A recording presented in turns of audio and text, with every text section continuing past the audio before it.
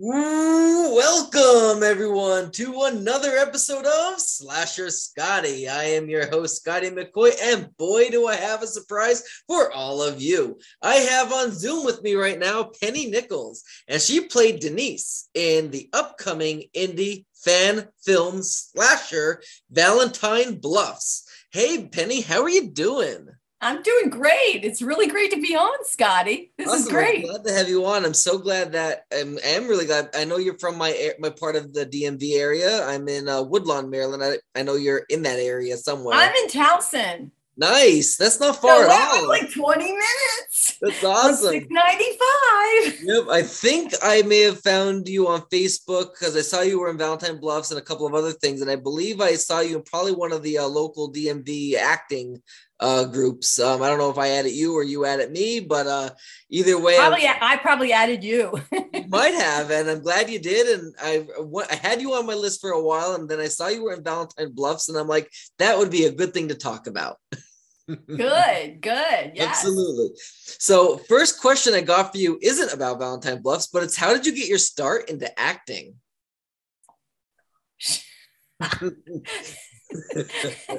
How long is this episode? um, We have as long as you need. way back when there was dinosaurs. No, I was I was a ballet dancer starting at 4. So 4 or 5 I was doing dancing. Nice. And then I did musical theater starting at 11. Okay. Then at the same time when I was going to high school, I went to Peabody, and then I went to Indiana University Mm-hmm. for ballet. And then I came back to Towson University for choreography Mm-hmm. and dance and performing arts. And then in my 20s, I was doing dinner theater, and then someone said, "Hey, why don't you go into film? Try to start it out." And at that time, there wasn't a branch, a SAG-AFTRA branch here, and they wanted to have more actors, film actors in the area, and so there started to be a lot of film, like Barry Levinson, and then John Waters was doing stuff. And so I auditioned for John Waters' Hairspray. I didn't get in, but I met Pat Moran, who was really fantastic casting director. Um, and then I auditioned for Barry Levinson, Tin Men. That was my first principal role. And I was able to get into that film. Nice. It was a comedy, but the scene I'm in is a drama. Right. I was like, what? And they didn't tell me what was going to happen in 2 minutes. This is one thing. There's only 4 of us in the room in Catonsville. That's where it was shot. Okay. In Catonsville, and it was Richard Dreyfuss that's sitting next to me, and then across is John Mahoney, who played in Dad Frasier. He played the dad. Yep. And then Mike Willis, who played my husband, and John and Richard Dreyfuss are trying to sell us aluminum siding. And then Barry Levinson is the director writer, and he's like right there directing. So there's like only 5 people in there. And so Richard Dreyfuss turns to me and says, "So, where are you from? New York, LA?" And I went, "Baltimore." So that's how I started. That's awesome. And it's crazy that, a film like that was in Catonsville, like Richard Dreyfuss and all that, because Catonsville is only like 10 minutes, not even from me. Like that's amazing. Well, Barry Levinson is from there. Oh, okay. I didn't know that. Yeah, he's from Maryland, and I think he lived around that area. I could be wrong, but yeah, so he knows the area really well. I'm only from Maryland. I've only been in Maryland for about 2.5 years now. I moved here when I got a job with the U.S. Coast Guard. But I'm originally from a very small place in the sticks of Pennsylvania called Ashland. And, oh, wow. Yeah. So I go home. So you were on the boat, right? I'm not like active duty. I'm in an office. I'm the senior web developer. So I make sure that like their search and rescue missions are successful. Like I program their intranets and their items and all their stuff that allows them to, access all of the like hoses and the cutters and all that stuff. And they can like do the databases, all that. Right. You're like all like the background right before Yes. they shoot out to do stuff. Exactly. Like, where's that hose? Exactly. So Scotty. Right. Without me, then they don't have a mission. Where's the anchor? Absolutely. So we know you're involved with Valentine Bluffs. If I'm not mistaken, I'm pretty sure principal photography wrapped on that already. It did. Yeah. So how did you get involved with Valentine Bluffs? So that was really great and interesting about that. Christina Munn is an actor in the area, and she's also in Valentine's Bluff. Mm-hmm. And we did a student film at Stevenson University a while back. And so she recommended me to Tom Smith. Nice. So, it's really kind of word of mouth, and the film community is a small community, and stuff like that. So I'm always beholden to her for letting me, get to meet Tom and get on the film. Absolutely. Did you work with Nikolai Cabana at all? No. I saw your podcast. I didn't. I worked with, and do you mind if I read my notes? Nope, I'm sorry. That's perfectly fine. So Christina Munn is the one that recommended me. And then Tom got in touch with me, and he couldn't have been more gracious. Okay. And I think it's very interesting when you have he was the writer, producer, director, and does special effects. Nice. He does a lot. So, and then Chuck Ryan and Roland Keller are also producers. Mm-hmm. And then John Picos, he was the DP. Plus, he also is a filmmaker in his own right. And then Liz Saladoriga, she was the first AD. Really, she's from New York and has done quite a lot. And then Brandon Leipart, he was sound. He's excellent. And the people that I was working on set as actors was Rachel Keefe. She's from Philadelphia. So this whole crowd is from really the Pennsylvania area. Nice. And they are so wonderful, so professional, and have so much knowledge in the filmmaking business. Mike Sutton, who is a really seasoned actor. If you look on his IMDb page, he's done tons of films, independent films and series. And he got cast in We Own the City. He was talking about that when we were on set. That's awesome. And then Mike Kramer, he was another person that I was doing a scene with Mike Sutton. Mm-hmm. And that was his first film. Nice. And his wife and they both help run a theater company. Mm-hmm. And so he just got cast on this thing, and he could pick up copy. And it's really hard to go from stage to film because stage you're so big, and then film you're so much smaller because the screen is so tiny. Mm-hmm. No problem with. Nice. I called him the two mics. And then Michael Johnson. Do you know Michael Johnson? Sounds familiar. Oh my gosh, he's done a ton of things too. I met him on when I produced and did crew for a short film. Michael Johnson is also in the Philly area, and he's also a filmmaker and writer. And then Jeff Swisher, who played my husband, he couldn't have been more gracious. Nice. So, yeah. That's awesome. My part started off really small. Mm-hmm. Which was fine. Right. It was a big thing and stuff. It would start off small. And what happened, like in everything in film, you have to be flexible because things happen. So Jeff, who played my husband, couldn't come to one of the shoot dates because he was going to a wedding. Mm-hmm. And so Tom called me up 2 weeks before and says, "Hey, are you available this date also besides the other scenes that you're doing?" I said, "Sure." Sure.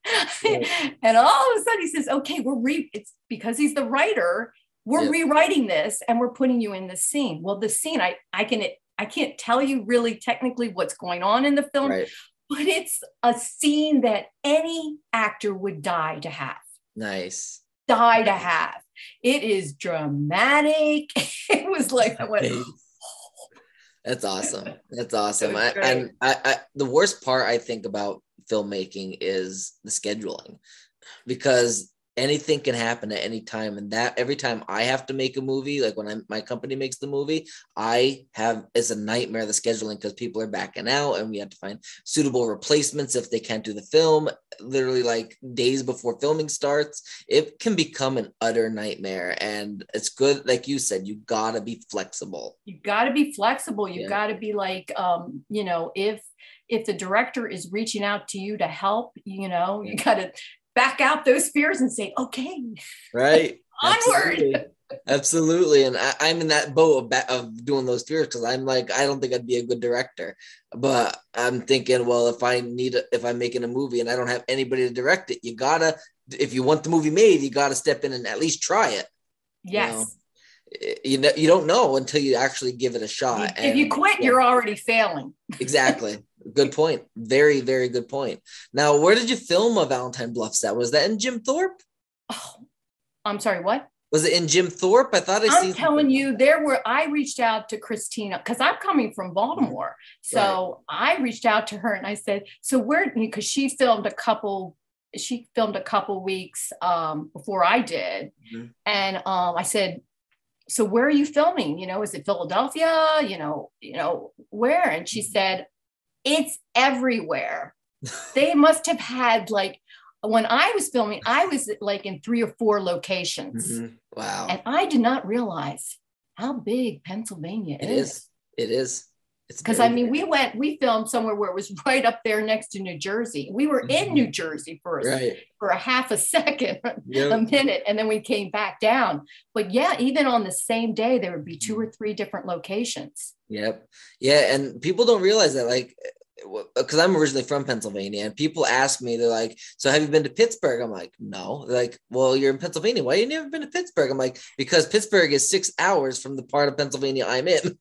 That's right. And it's like New York and Pennsylvania are like this. So you're like this going, I'm in New York. No, I'm in Pennsylvania. No, I'm in New Jersey. Yes, it's a big state. It is. It really is. And like even when I moved to Baltimore, I'm thinking like I'm in Woodlawn, and they're telling me I'm in Baltimore. I'm like, no, I'm in Woodlawn. They're like, you're in Baltimore County. I'm like, I thought Baltimore was Baltimore. They're like, no, Baltimore County and Baltimore City are different things. I'm like, what the heck is going on here? Wait a minute, I was going through and driving, and there's the red light, and hello, welcome to Baltimore County. Yeah, when I first put in my address and everything, I'm putting in Baltimore, and I'm thinking I'm going to be living in the city and everything, and here I'm in like the suburb outside of the city in Baltimore County. I'm like, this isn't Baltimore, and I'm like, oh, this is a county. This is an actual county. This isn't the county is definitely different than the city. It is. It's confusing if you don't know the area. Yeah, it is like Hamden. You wouldn't say Baltimore. You wouldn't say Baltimore City. You say I'm living in Hamden. Oh, right. But isn't that Baltimore City? Wait. Right. Yep. Exactly. I'm in Locust Point. Wait a minute. So for those that are unaware of what Valentine Bluffs is about, can you give us like a brief synopsis of this movie so people can know what this movie is about? Let me go to my notes, please. Sounds good. I know Nikolai had to do the same thing because they don't want too much to be revealed, which is completely understandable. Right. Definitely. So I'm going to do a little bit more because different stuff than what he did. So it's not a repeat and stuff like that. Perfect. So this is a fan film for My Bloody Valentine, Valentine's Bluff, and it's 40 years later. Okay, stuff like that, and it's picking up from there, and I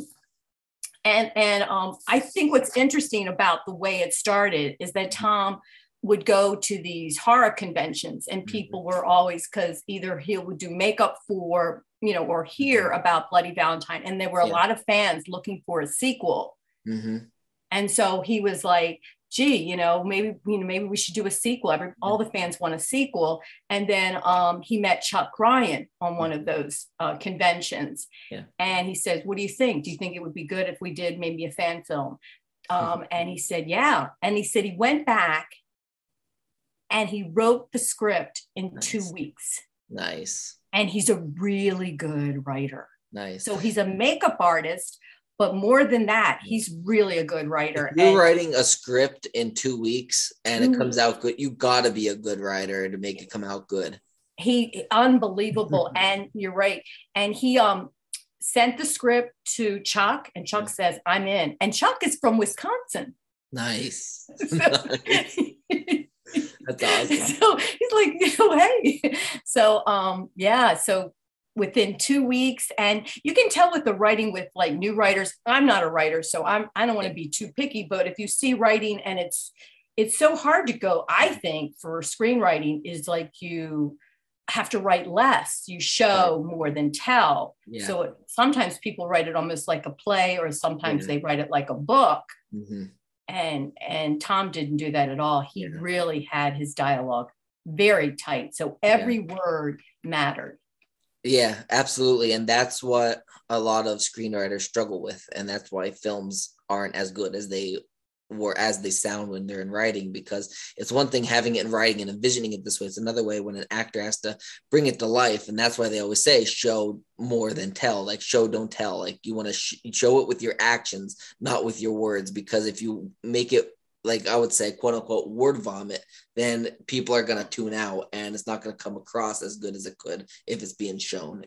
You know, it doesn't sound like dialogue, real dialogue. Right. And, everybody's not doing monologues. Right. It'll sound like a theater play instead of an actual film. And that's the difference between film and a big difference between film and theater. You don't want to really memorize your lines and script per se. You want to get the gist of it and then make it your own, be more natural. You're not on a stage performing a really well-known play.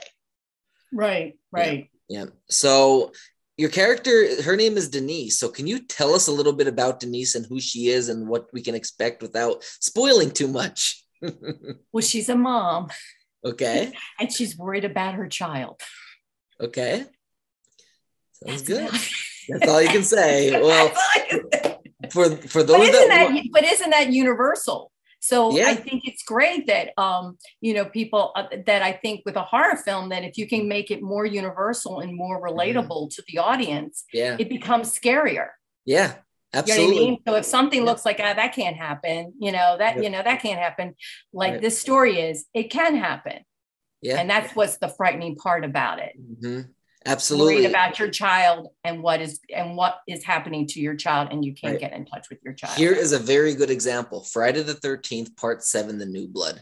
You have Tina Shepard with telekinetic powers, and her mom is taking her to the Camp Crystal Lake to be seen by her doctor there to, because of her father's death and everything. And you think that the mom and the daughter are going to be the ones to team up to kind of take down Jason, like they're going to be the surviving duo, because the mom has no faults really of her own. She's a good mother and everything. She really loves her daughter. It shocked me when the mom was killed. It shocked me when the mom was actually killed. So when you think of it that way, you think of Susan Bluth's character, Mrs. Shepard. What is she? She is a mother, a caring, devout mother. When you look at your character, you said, I'm a mom.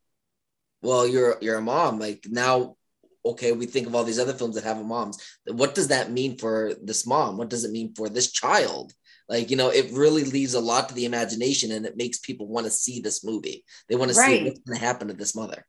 And there are a lot of moms out there, and there are a lot of daughters out there, and there are a lot of, parent relationships and stuff like that. And when you don't know, once I became a mom, I got the big W.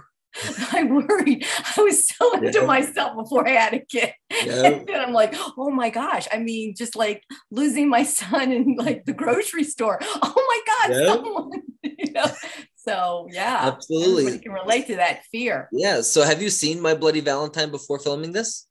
Yes. Okay. Classic movie. Yes. Absolutely. I love it. Oh, yes. So many death scenes that had to get cut because of the graphic nature is impressive. Because it came out so long ago, right? Yeah. So yeah. I bet a lot of this would go now. Yeah. Absolutely. Director's cut, you know what I mean? Exactly. So what was for being an actor, what do you believe personally is the hardest and the easiest part of being an actor? Not acting. Is that the answer to both? I think that, so the first question is, how is it being, what's tough about being an actor and stuff like that? I think also I really like to audition.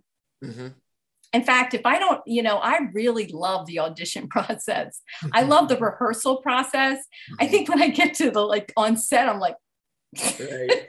But I chill back on that. I've gotten better with that, but I really do love auditioning. Okay. And even if I don't get the role, it's always a great opportunity to perform and meet people and stuff like that. So I really love acting. Absolutely. I just love it. So let's bounce off of that now. About the audition process, if there is any aspiring actors or actresses out there watching this interview, do you have any advice or tips for them about how to properly audition and what to feel if they do say get rejected? Because that is a lot of what happens in the acting industry is rejection. So I think if you get an audition, you've already won. Just to get the audition, even just to submit. Is really good that you find something. Dragon Connects, there's a lot of auditions there. There's Backstage that I'm on. There's Actors Access. I think it's good to take acting classes that are so important to help you, because acting on film and acting on stage are totally two different things. They are. They really are. And if you get an acting coach, it's so important. You know what I mean? And then that person and to take a lot of different classes and stuff like that. And I think that's when you feel comfortable. And then meeting other actors and talking to them about, and not think about the rejection, just think about you're not right for the role. Since I've done producing before, I really learn a lot being from, working behind the camera. I realized that maybe, I didn't get the role because I didn't look like the daughter that's being cast. Right. Or, it's just so many, or who knows, the film is not being produced right now because whatever reasons. So you'll never know why you didn't hear back, but it usually has nothing to do with you. It has something to do with the production. Right. Absolutely. Absolutely. And there are very talented actors out there that don't get the part, like you said, because they either don't look for the part, or they're not in the age for that part, or they wanted somebody younger, or maybe the casting call said somebody that is 30 to 35 and you are 33, but maybe you look too young for the part, or maybe they're adjusting the character now to be 20 to 25. So there is a lot of things that can go into it. So it's not really about you're a bad actor, you're a horrible actor. For example, I got cast in last February in a short film, and I've been working with the director and the producer, and then they had to reach out to me a month ago saying, so sorry, but we have written out the parents because of budget restraints. And I understood completely. I said, because I've been on that other side where, you only have so much money and you have so much time and you have so much crew to work with. I said, I understand completely. Because you work because I work behind the camera. And I said that in so many interviews, is that with filmmaking, money is the primary way to make a movie, because you need the money to have the cast, to have the crew, to have the effects, to have all that you need, the props and everything. And without the money, you're not going to have a good movie, if a movie at all. It really is a very important factor of filmmaking. Right, especially pre-production, during production, and post-production. I think people think that if you just make the money just for the filming of the principal photography, it's not. It's more than that. It's money before, during, and after. Exactly. Because not if you're a director and a writer and an effect guy, just like you were mentioning about I forgot his name off the top of my head. You were talking about, I think he was with Valentine Bluff. He might do it all, but maybe he's not a good editor. So you need to hire an editor. You mean Tom Smith, right? Yes, Tom Smith. Yes. I couldn't think, the name was going out of me for a second. But he might not say he's not a good editor. So you have to outsource that in post-production. So now you need money for the editor to do the movie. In pre-production, you need the editor for the movie poster, or if you're not a writer, you might need the money for the writing, or if you're not an effects person, or even if you are an effects person, you need the money for the supplies to make the effects. Right. So it's not cheap.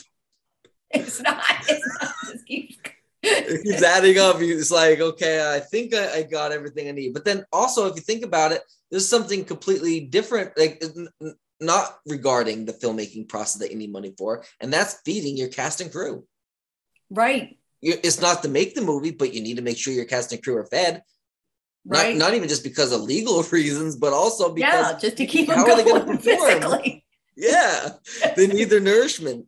Right, and you have to, and sometimes you need to pay for those locations. Yeah, you do. Exactly. Some locations you might be good enough to be able to film for free or whatever, but there are certain places that you might need to rent out, whether it's a house or a hotel or something that you, like some place of land that, you know, that you need to get permission and you need to pay to rent that place out. And sometimes they're cheap, sometimes they're free, and sometimes they're pretty expensive.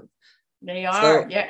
I think it's what's interesting is that a couple of films that I've done during the year is that they've, a lot of creative filmmakers have done, they've rented Airbnbs or rented houses. Yeah. This is really, that houses are for sale.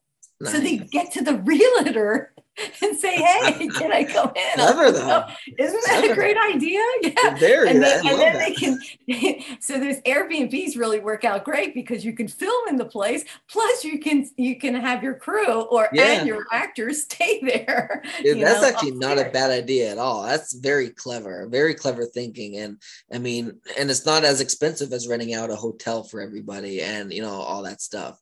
Like, it's really a very clever way to manage your money and also to properly, like, you know, iron out your production of your filming location and the way your cast and crew get to sleep. That's a very good idea. I like that.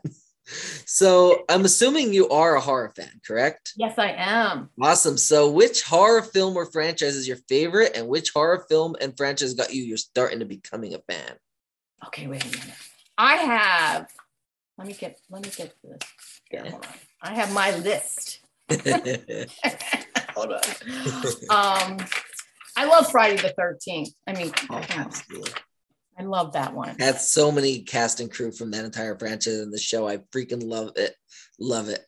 I love it. So the films, so I just love Friday the 13th. And I love Jamie Curtis. I mean, look where her career went, huh? Yeah. Yeah. Freaky Friday. I mean, right? She was Halloween. Oh, yes, Halloween. Well, I like that one too. Yes, not a problem. Okay. Actually, I'll tell you a funny story about that before you continue. One's Friday the 13th. Wait a minute. One's the camp, and then one's Halloween is the babysitter murders.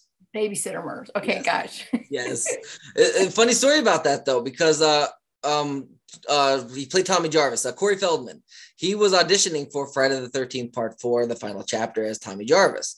But when he was in his audition, I guess his agent or whatever came up to him asking him for an audition for this role, and he's like, "Oh yeah, I absolutely love Michael Myers."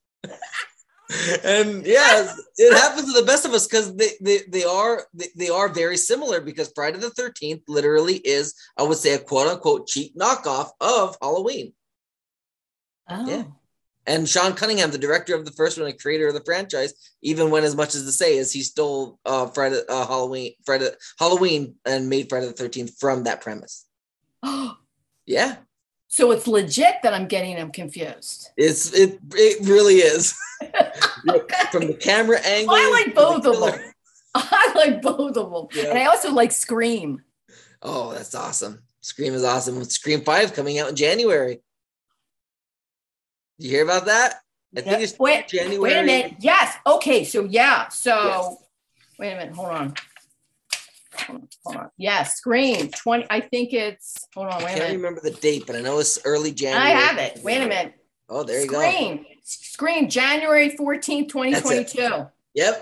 Yep. And we know Courtney Cox is returning. David Arquette and Neve Campbell are all returning. So is Marley Shelton from the fourth one. But I guess Drew Barrymore is not?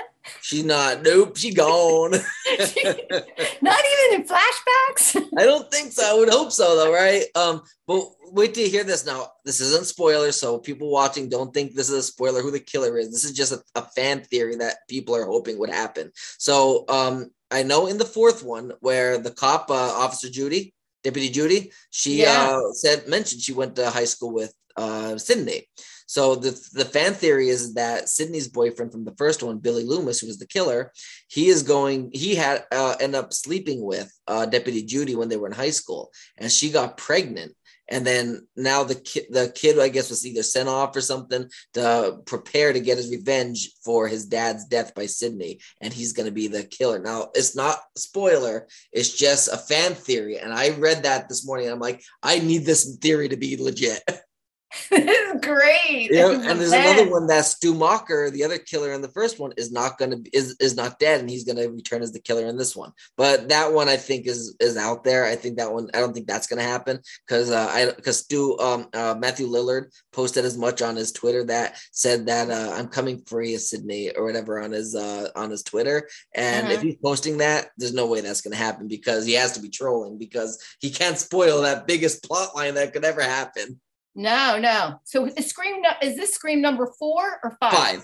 5. Yep, this is the 5th one. Yep, and it's funny because the 4th one came out 10 years ago. Yep, and I believe Scream 4 came out. And Courtney's coming back too. Courtney's coming back too. Yep. I heard now again rumors because the script is so under wraps and is locked, like because they don't want any spoilers. But I heard and her ex-husband coming back too. Yep, David Arquette's coming back. I heard that that one of the three, Sydney, Gale, or Dewey, are gonna get killed. Now I don't know if it's true or not, but I heard that one of them might get killed off. But they've been saying that for the last 3 films. So yeah, well, it seems like that if you're about to have sex or you're going to have sex, you are going to get killed off in a film. Exactly. Isn't that true in that one? It is in all of them, really, and that's the rules in the first one that Randy gave out. That if you do drugs, if you drink alcohol, if you have sex, and if you say "I'll be right back," you are not coming back.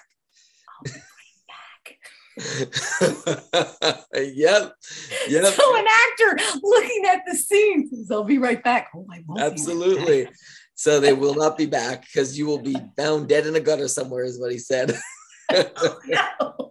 So that I'm excited for Scream 5. I want to see that. Probably not going to go opening night. I went opening night to Halloween Kills, and that got kind of crazy, but mainly because I was on crutches and broke my ankle at that time. I wanted to be Superman, and I decided to jump down seven steps and land it wrong on my ankle, and that didn't go well with me. So yeah, so maybe 6 steps is the limit, but. But yeah, so I would like to see Scream 5. I know I think that is going to be a good movie. I think it's going to really be good. And I can't wait to see what they do with the killer because usually when the killer's revealed, it's always a shock that makes you yeah. I think it's going to be fun. So the last question I got for you, do you have any other projects in the works that you would like to promote to the listening and the viewing audience? Okay, I do. Okay. Hold on, wait a minute. I have, hold on. Okay, hold on.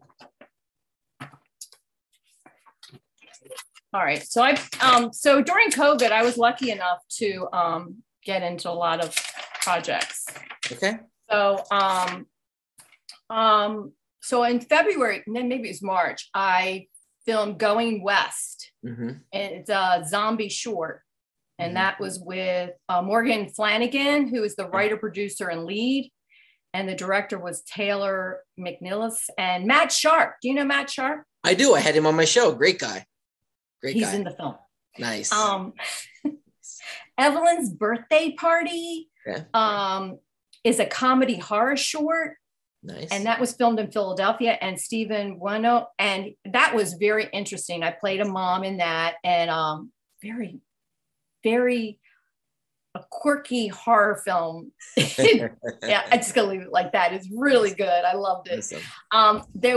I also did Hidden Ties, which is the working title, and that was Evan Smith was the writer director, and the producer was Saeed Rojas, and DP was Robert Ortega, and then Matt Sharp's in that, and so is Christine Oswald, and that had to do with a cult. Okay. And nice. I was a mom in that. Nice. A lot of mom roles. I know. I feel like I'm rocking the mom roles. And then I was in Shameless Women, which they're trying to do a pilot. Trying to do a series, a pilot. And Rain Pryor is the lead in that. And the writer producer is Joan Floyd, and the director is Jay Gray, and I play the role of Girly. It's kind of a dancey, a group of women that come to the library to dance. And then in the summertime, I did Stained Glass with Gwendolyn McDowell, writer, producer, director, and it deals with issues of really depression, rape, and things like that, something that has to be, addressed and stuff like that and seen. It was excellent. I played a nurse. And then I did, which was really interesting, I did Harford County Sheriff's Office.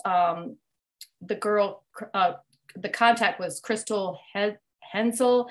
It was an educational video for teens with Oxycontin addiction. Nice. Okay. And it was really, I love doing that. And that was like, they also had writing, plus they did improv, which I love that they allowed me to do that.